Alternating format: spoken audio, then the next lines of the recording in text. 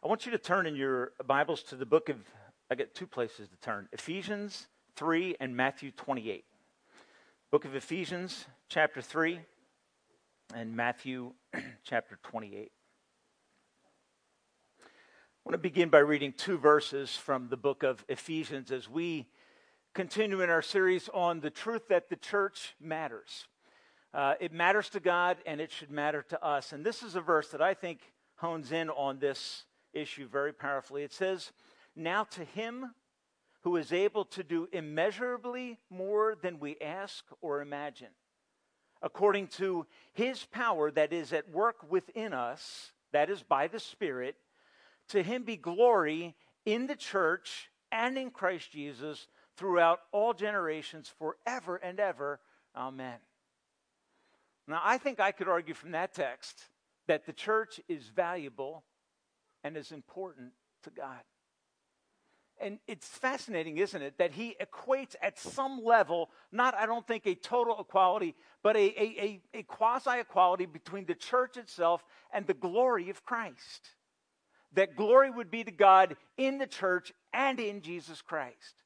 So God has purposes that he desires to work out in the church, in her relationship to the Lord Jesus Christ. Does the church matter to me? Does it matter to you? It's a hard question to answer, isn't it? Does it really matter? Is it a high priority in my life as a Christian? Charles Spurgeon, preacher from a few centuries ago, called the church the dearest place on earth. The dearest place on earth. Why? Because the church is intended by God to be a taste of heaven for all who enter in. That when people come into the context of a church family, into the context of church life, they should begin to experience and long for more of that, which ultimately will be fulfilled in his presence in heaven. In our current series, we are talking about discovering the importance of the church. And as we talk about the church, I want to just touch on one concept, and hopefully this will be helpful to you. When the Bible talks about the church, it talks about the church in two ways. Now, some theologians call it the church local and the church universal. Some call it the church visible and the church invisible. Okay, the church invisible, that is the church you can't see, is all believers from all time gathered together in the presence of God. Past, present, and future. All right, that I can't see. So what am I left with seeing? I am left with seeing the church visible, which is the church manifested in local regions. We call them local churches. They are small manifestations of a larger picture. Does that make sense?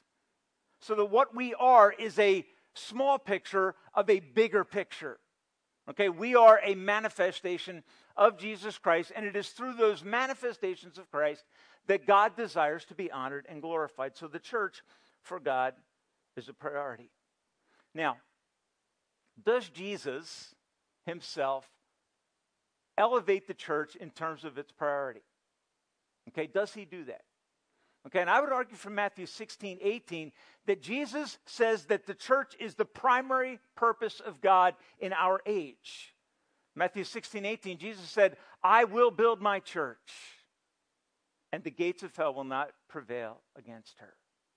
All that Satan throws against the church will not be successful in overthrowing the purpose of God. So I think we can argue from Scripture that for God, as John Stott says, the church lies at the very center of his eternal purpose. Now, last week we spent some time looking at pictures or metaphors that help us to understand the church. We looked at the fact that the church is his temple. It's his bride. That is the object of his deep affection. It is his people, his family, his household, and lastly, it is his body. Now, if we springboard this morning off this thought that the church is the body of Christ, I think all of us would agree that our physical body is the means by which we accomplish very specific tasks. Okay? With our hands, with our feet, with our eyes, with our mouth. We, in our body, function. It is an instrument that we use to accomplish various things. My spirit cannot go and accomplish things. God has placed my spirit within a body, and in that body, I accomplish various tasks that God has designed for me. And this same thing is true for the body of Christ, the church. He indwells the church, and through the church desires to fulfill very specific God-honoring purposes. And all of these analogies that are used to describe the church help us to get a better understanding of what she is. Our aim over the next few weeks is to evaluate a few of the purposes of God for the church. We're not going to cover all the purposes for the church, but we're going to focus on the main purposes, I believe, that God has given to the church, with the hope that we will be encouraged, as we understand this, to deepen our commitment to those purposes, and then we will more effectively be the church that God has called us to be. So let me ask you this question this morning. Why do we exist? Why do we exist? And I would argue that the primary purpose for which the church exists is to glorify God. Would you agree with that? Right? And I think that's what Paul's saying here. Now to him who is able to do more than all we could ask or think, according to his power that is at work within us, to him be glory in the church and in Jesus Christ. So our primary purpose in everything we do. And Paul picks up on this in 1 Corinthians 10:31. He says, whether therefore you eat or drink or whatever you do. And what is he talking about? He's talking about the daily rhythms of life. In everything you do it all to the glory of God. There is not one dimension of your life that doesn't matter to God. And there's not one dimension of your life as a believer that is disassociated from the church and its purpose in it to be glorified. So the overarching purpose of the church, we want to say, is that God would be glorified. And it is for that reason that the church is central to his purpose. Now, that forces me to ask a question. And that is, how do I as a Christian and how do we as the church glorify and honor God? Now, some people take different approaches to this. Some people think that they choose the purpose of the church. Some believe that they are to come up with a purpose for the church, that is to create it. Now, I would argue that we as believers have an obligation before God to consult the manual that he has given us, the Bible, and there we discover the purposes for the church. We don't create them. We don't choose which things we'd like to emphasize. We discover the purposes for the church that God has given, and then we go and be those purposes and fulfill those purposes for the glory of God. Now, as we move into our topic this morning of the purpose of God, the purpose of God for the church is to make the gospel known. And the term that I would apply to that, the term that we're most familiar with, it's a term that makes most of us nervous, is the term evangelism. If somebody came to you and said, what kind of church is it that you attend? What is that thing called the chapel? Okay, our name is intentionally obscure. Okay, meaning if you say to someone, oh, I attend the chapel at Warren Valley, they're not going to find that answer very helpful. Okay, why? Because the name doesn't say a lot. And when we were talking about selecting a name for our church family, we knew that people would know it's a church, but we didn't want it to say things that would keep them away. Does that make sense? And so it's a name that requires definition. You have to explain to people what the chapel at Warren Valley is. And I think when people ask that question, some may refer to what our church service is like. That is a reference to what we do on Sunday morning. You may describe our music. Some people will refer to the fact that our church is like family for them. It's a friendly place with hopes that you would come in and enjoy a friendly environment. Some would point to the emphasis on Bible teaching and our belief in the Bible as God's word. Right? Let me ask you a question. Would you think that it is appropriate to say that the chapel at Warren Valley is an evangelical church? Okay, do you think that's an appropriate way to describe what we are? Kind of depends on what you think when you hear the word evangelical. We live in a culture in which the word evangelical is a little bit loaded, isn't it? It's like evangelical, you must be a Republican. Right? Or you're an evangelical, you're probably against abortion. Is that fair? Okay, most people think in terms of conservative evangelicals, and therefore the term evangelical, it's diluted as to its core meaning and purpose. Should Christians be conservative? It depends what conservative means. if it means that they're people who are orienting their lives to the Word of God and living out those values, believing in absolute truth, then yes, you can accuse me of being a conservative. Okay, I desire to see the truth of God implemented in all of our lives. In that sense, I'm conservative. But I don't mean it as a political statement when I say that the chapel at Warren Valley should be an evangelical church. We have to find definition for evangelical in the context of the pages of Scripture. So let me try to walk you through some thoughts. An evangelical Christian is an interesting statement. What is a Christian? To be a Christian means to follow Christ. Okay, a Christian is someone who follows Christ. And the evangel, or in the New Testament, I'm going to Englishise the Greek word. Okay, it is the evangel is the word we use to talk about the good news or the good word of God. Okay, to evangelize then is to do what? It's to share the good news, the evangel, with people. And we're commanded by God to do that. So an evangelical Christian then is what? It is a follower of Christ, or they are a follower of Christ who shares the good news of Jesus. Okay, that word evangel is loaded. It's good news. It has an audience that it is intended for. There are people that need to hear that there is for them good news. This morning, I want you to go through a couple of questions. First of all, what is the gospel we share? What is the gospel? What is the evangel? What is the good news that we share? How many of you know where the first mention of the gospel is found in Scripture? Want to take a shot? All right, okay, yeah. As the specific word, when do you think the first time evangel is used in the Bible? Any guesses? Okay, it's found in Luke chapter 2. When Christ is born, the angels come to the shepherds, and what do they say? All right, behold, I bring you tidings of good news. That's the word evangel. That shall be for all people, for unto you is born today in the city of David a Savior or a rescuer. His name is Christ the Lord.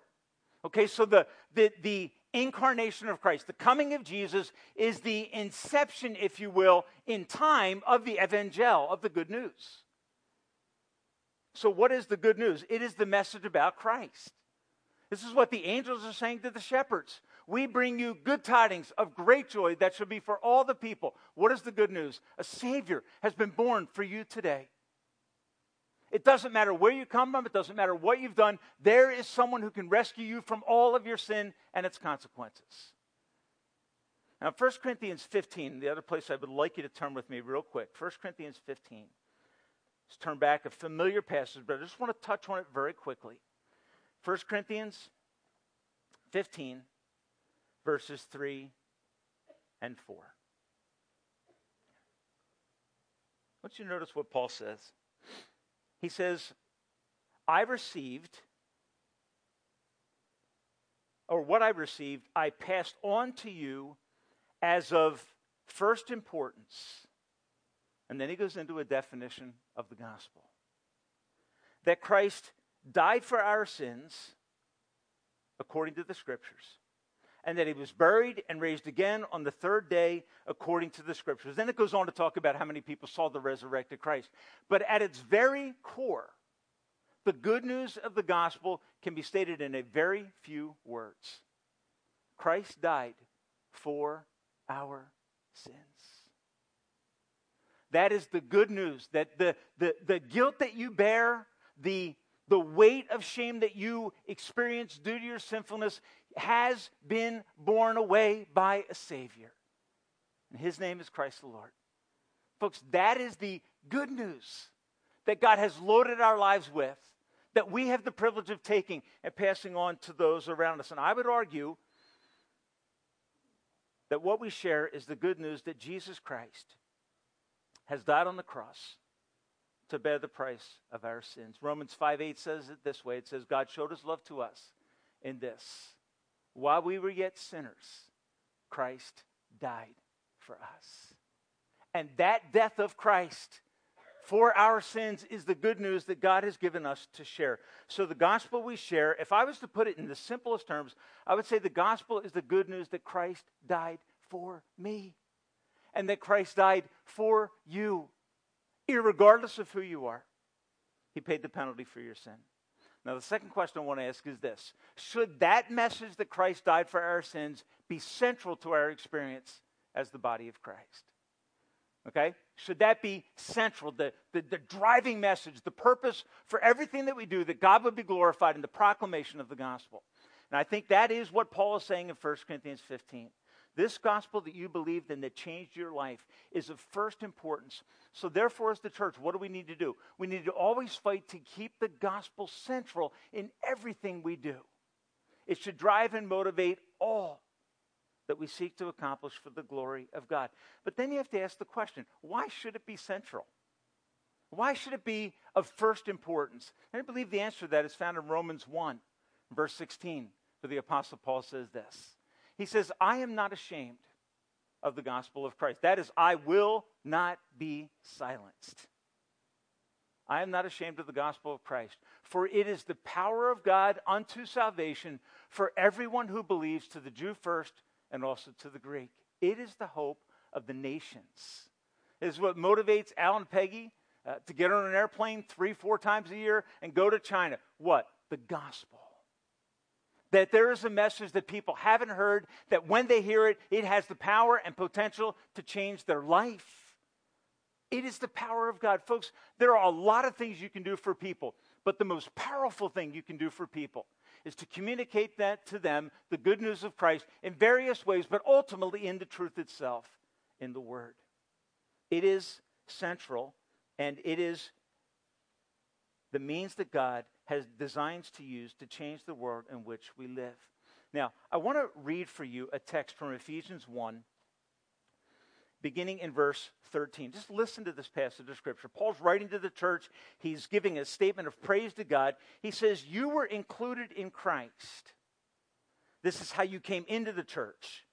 When you heard the word of truth, the gospel of your salvation, having believed, you were marked in him with the seal of the promised Holy Spirit. Okay, now, how do we come into the church? How do people gain entrance? They hear the word of truth, they believe it by the power of the Spirit of God, and they are then marked by the Holy Spirit of God as part of the body of Christ. And the gospel is the means by which that transformation and that transition, by which that new identity becomes a reality in our lives. That's why Paul says, I am not ashamed of it. It should be central to all we do because it is what changes our lives. Now, here's the encouraging thing for me. As I read this text, it says, when you heard the gospel of salvation, having believed, you were marked in him. In Acts 2:41 and 47, it says, as the gospel was being preached, the Lord was adding to the church daily those who were being saved. So there's a mystery in this, isn't there? There's a proclamation of the truth, and then there is a work of God in the hearts of those that believe. So that when we share the gospel, when we take the good news of God, that is the power of God for salvation, God works with us in that effort to see people's hearts changed so that they will believe the gospel. So this process of evangelism is not a burden that we carry in the sense that we have to get people to change their mind about God. No, what we have to do is deliver the good news of the gospel to people and allow the Spirit of God to open hearts and to bring faith to believe and trust in Christ. Here's the way I like to think of evangelism. I like to think of evangelism as delivering mail. Okay? I can't force people to believe the gospel. I can't convince people of the gospel. What I can do is share the gospel. Their response to that is their responsibility before God. And so we pray that God will open people's hearts to understand the message of the gospel so that they can be saved and experience life change. Sharing the good news of Christ is central to the church because it is the means by which God changes people's lives. The last question I want to ask is, how do we get it done? In other words, what's the practical outworking of this truth? And to understand that, I want to go back to Matthew 28 and verse 19. The resurrected Lord is speaking. He acknowledges that all authority in heaven and on earth has been given to him. And in light of that authority, he says, therefore, go and make disciples of all nations. Now that go and make disciples of all nations is just another way to talk about evangelism. Okay, it's another way to talk about sharing the good news of Jesus that changes lives. And so, you can look at this text in two ways. You can look at it as a mandate or directed to the church as a corporate entity or body, but the church is made up of, by God's design, individuals, right? And so every individual has a responsibility before God to take the Evangel, the good news, and to begin to share it in their sphere of influence. And the way that Jesus describes this is fascinating. It's while you're going, which means in the ebb and flow of normal life, in the evening and mornings of normal life, in going to work in normal life, in your family in normal life. As you're going, make disciples. As you're going, seek to share the good news of Christ. We have been called by God as the church to go with the purpose into the normal aspects of our lives with the good news of Christ. Now, so this going then is essential to building the church, isn't it? Because this going has as its aim the communication of good news that changes people's lives. And so God calls us to be people who intentionally go and seek to share the good news of Christ. Can I make an observation for most of us as Christians? Most of us tend to be waiting Christians as opposed to missional Christians. I mean, if somebody walks up to you and says, hey, can you share the gospel with me? Most of us say, I've been waiting for that opportunity, right? And you would be like, knock me over, right? Because rarely does that happen. And folks, it's not really until we become intentional about going, missional. You know, most churches spend a lot of time thinking about how they can attract people to come into their building. Can I give you a secret? The people on the outside don't want to come in your building. Okay? The gospel they see, the church they see, I want you to think about this. The body of Christ they see is you. It's me. In your sphere of influence, the Jesus they see, the body of Christ that he indwells is you. Folks, I don't think we should tolerate the luxury of being waiting Christians. No, the Great Commission is stronger than that, isn't it? It's a command to go, and to go with intent. And as you're going, be making disciples of Christ. Now, it doesn't mean by force, because I can't do that. It's a cooperative effort with God. I deliver the good message and pray that God will change people's hearts through it. That gospel will be the power of God to salvation for everyone who believes. Trust that the Spirit of God, Acts 1:8, will do what he says he will do. When he comes, he says, you will be my witnesses. And you're going to take the good news into Judea, Samaria, and the uttermost parts of the earth. In Washington and in New Jersey, in the United States, and on to China and beyond. Folks, that's the privilege we have. So as you go in the normal routines of life, be missional, be intentional, take time to share Jesus, the message that Christ died for our sins. Another thought I want to share with you this morning is this. And this really is what sharing the gospel is all about in the Word of God.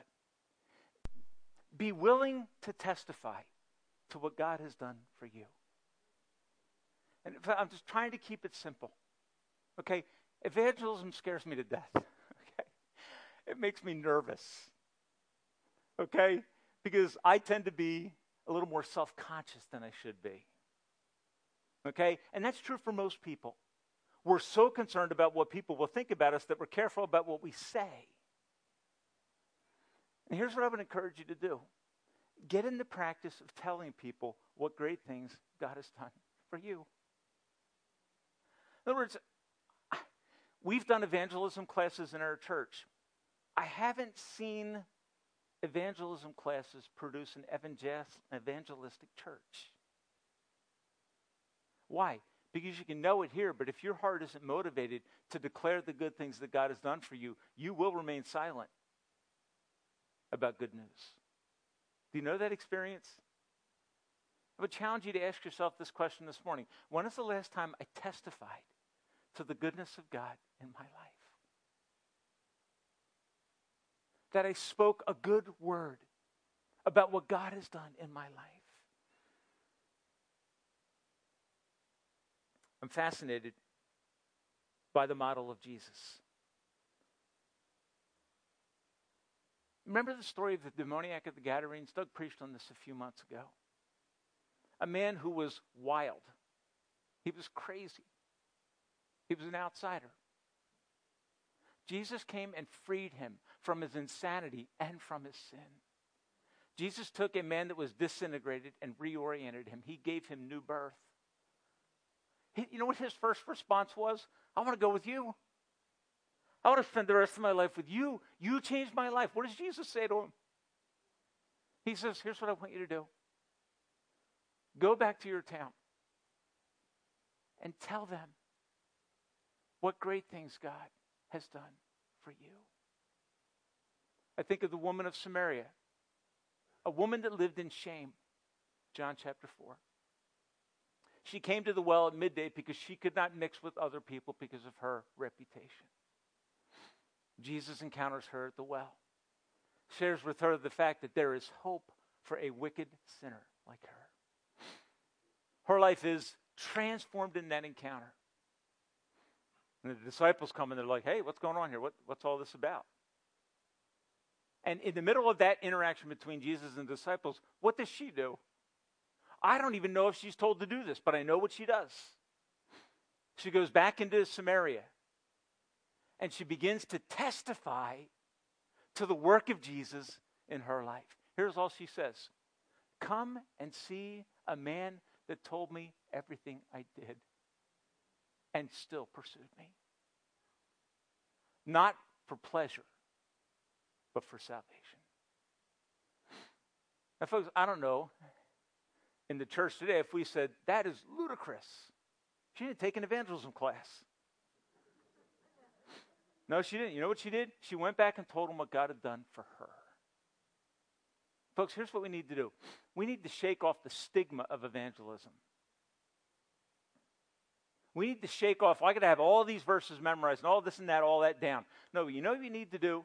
You need to go and tell people what great things God has done for you. And that telling needs to become a passion that motivates you to get up out of bed in the morning, that causes you to cry out to God and say, God, by the power of your Spirit, make me an effective advertisement for the gospel of Christ today. It's that simple. And not think, I got to memorize all these. What if I get confused? What if they ask me a question I can't answer? So what?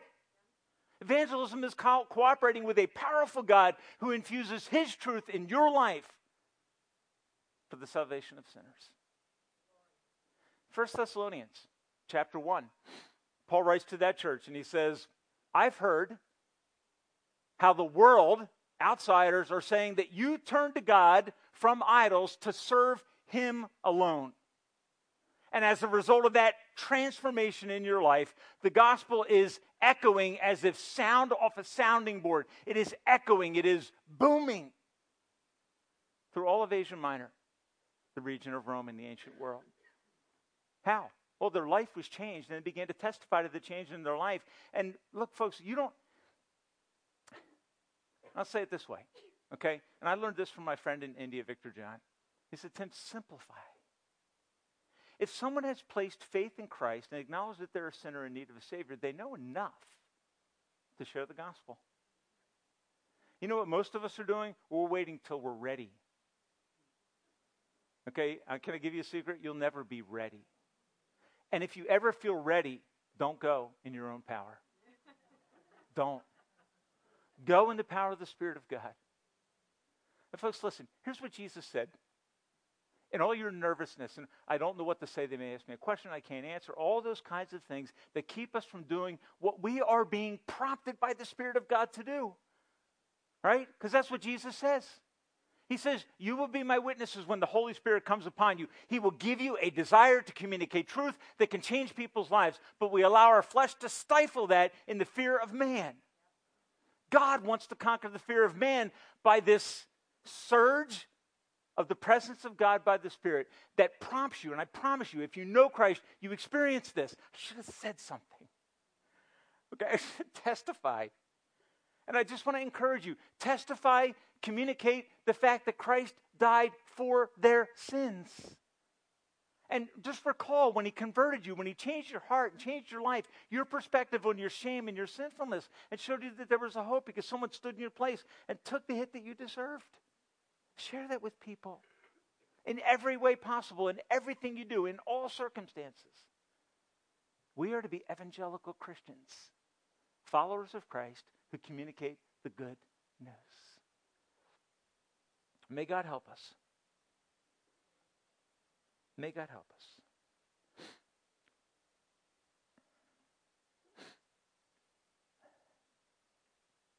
In the life of the church, how do we communicate the gospel? Because there are times, and you may be here this morning as an observer. You may be here saying, I wonder what this is really all about. What motivates, what drives this church family? In the life of the church, we can share the gospel. In our relationships, as we are kind and compassionate to one another and forgiving each other as God in Christ has forgiven us, we communicate the gospel. In our worship, we communicate the gospel. We strive as a church family to share in our music deep content that glorifies and exalts the gospel of Christ. And we have precedent for this in Revelation chapter 5 and verse 9. It says, they sang a new song, you are worthy to open its seals because you were slain and purchased with your blood people from every tribe, language, and people and nation. And folks, what are we doing in evangelism? We're saying to people that there is hope for you through the Savior Jesus Christ. He, in his work on the cross, purchased people from every tribe, nation, and language. What is our job? It's to go out and find those people in whose heart God is working for the glory of his name. So in worship, we sing about the glory of the cross of Christ. And I absolutely love a number of the songs that we sing that powerfully communicate the gospel. I often stand there and think, if I could preach it that clearly, that just when we sing together, it's evangelism. And then this morning, we will observe in our sacraments, in our ordinances, the proclamation of the gospel. In baptism, what are we doing? We're simply saying that the person who is being baptized has been identified with Christ in such a way that his death, burial, and resurrection has become personal for them, that they have trusted in it by faith. In communion, we partake of two elements. We partake of bread, which is a symbol of the broken body of Christ. In the cup, we partake of juice, which is a symbol of the blood of Christ. Folks, listen, in both things, what are we doing? We are proclaiming the death of Christ as our only hope. And we are harking back to the simple gospel. Christ died for our sins. And the Apostle Paul said that should be central to our lives. It's good news. It's good news for the hurting person around you. It's good news for the person who lives with shame around you. It's good news for the person who wrestles to be religious enough to earn favor with God and knows they never measure up. It is good news for them. Let me ask you a question this morning. If somehow in your kitchen you created something, found something, discovered something that was able to cure cancer, what would you do? Like, if you knew, I cracked the code, I've got it. No, my luck, it's probably okra.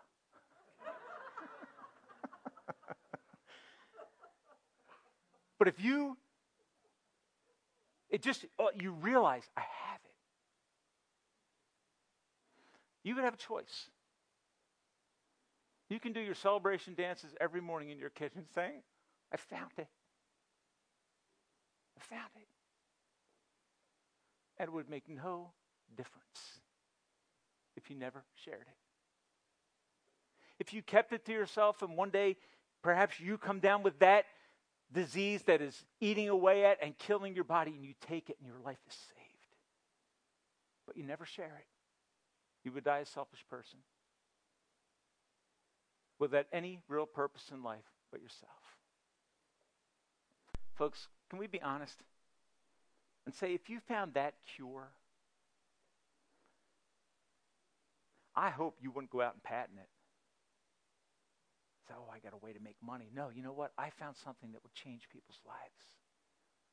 And if you're a believer in and a follower of Christ, the Evangelical has invaded your life. The good news that Christ died for me. And I want you this morning to think back. I want you to think back when that came clear to you. Maybe you're here this morning, you say, you know what, Pastor Tim, I trusted Christ at a relatively young age. But as I began to grow in Christ and study and understand the nuances and just the breadth and width of the gospel that Paul prays that we would understand, it has become so precious. I want you to think back. Think back when it made sense. Christ died instead of me. Christ died for me. He bore the wrath of God on the cross that I deserved. When that thought became precious to you, go back and rehearse it. Think about it. Meditate on it. Thank God for it. And then when you go into your week, when you go into your home, when you go into your workplace, into your community, when you go out to serve other people, let all that you do be infused with this purpose of the church. That is evangelism. That is Christians, followers of Christ, who are evangelical, that make the good news known to a world that desperately needs to hear it. Folks, these are our marching orders as the church. We live in an age in which there is much to complain about. We live in an age that is full of concern. You cannot watch the news in this past week and not say, my heart breaks, or that fear overcomes me. And look, people are asking the question, where is hope? Where is hope? And here's what we need to say as the church. Hope is found in the gospel. And as you have opportunity, testify to how that gospel has transformed your life and given you hope and a future. Testify that truth to a broken and needy world. Testify that truth to the person in your workplace that lives with shame and brokenness. Folks, understand, when God allows people's lives to shake, when he allows things to break in their lives, he intends to bring healing through the gospel. Be his witnesses. Be the instrument that God wants to use. And if you're here this morning, maybe you are frustrated with your attempts to earn favor with God. Good. Stop. And by grace, through faith alone, receive what Jesus Christ accomplished for you on the cross. He stood in your place, paid the price for your sin so that you could be forgiven and become a follower of Christ who testifies to the great things that God has done for you. Let's pray this morning. Father,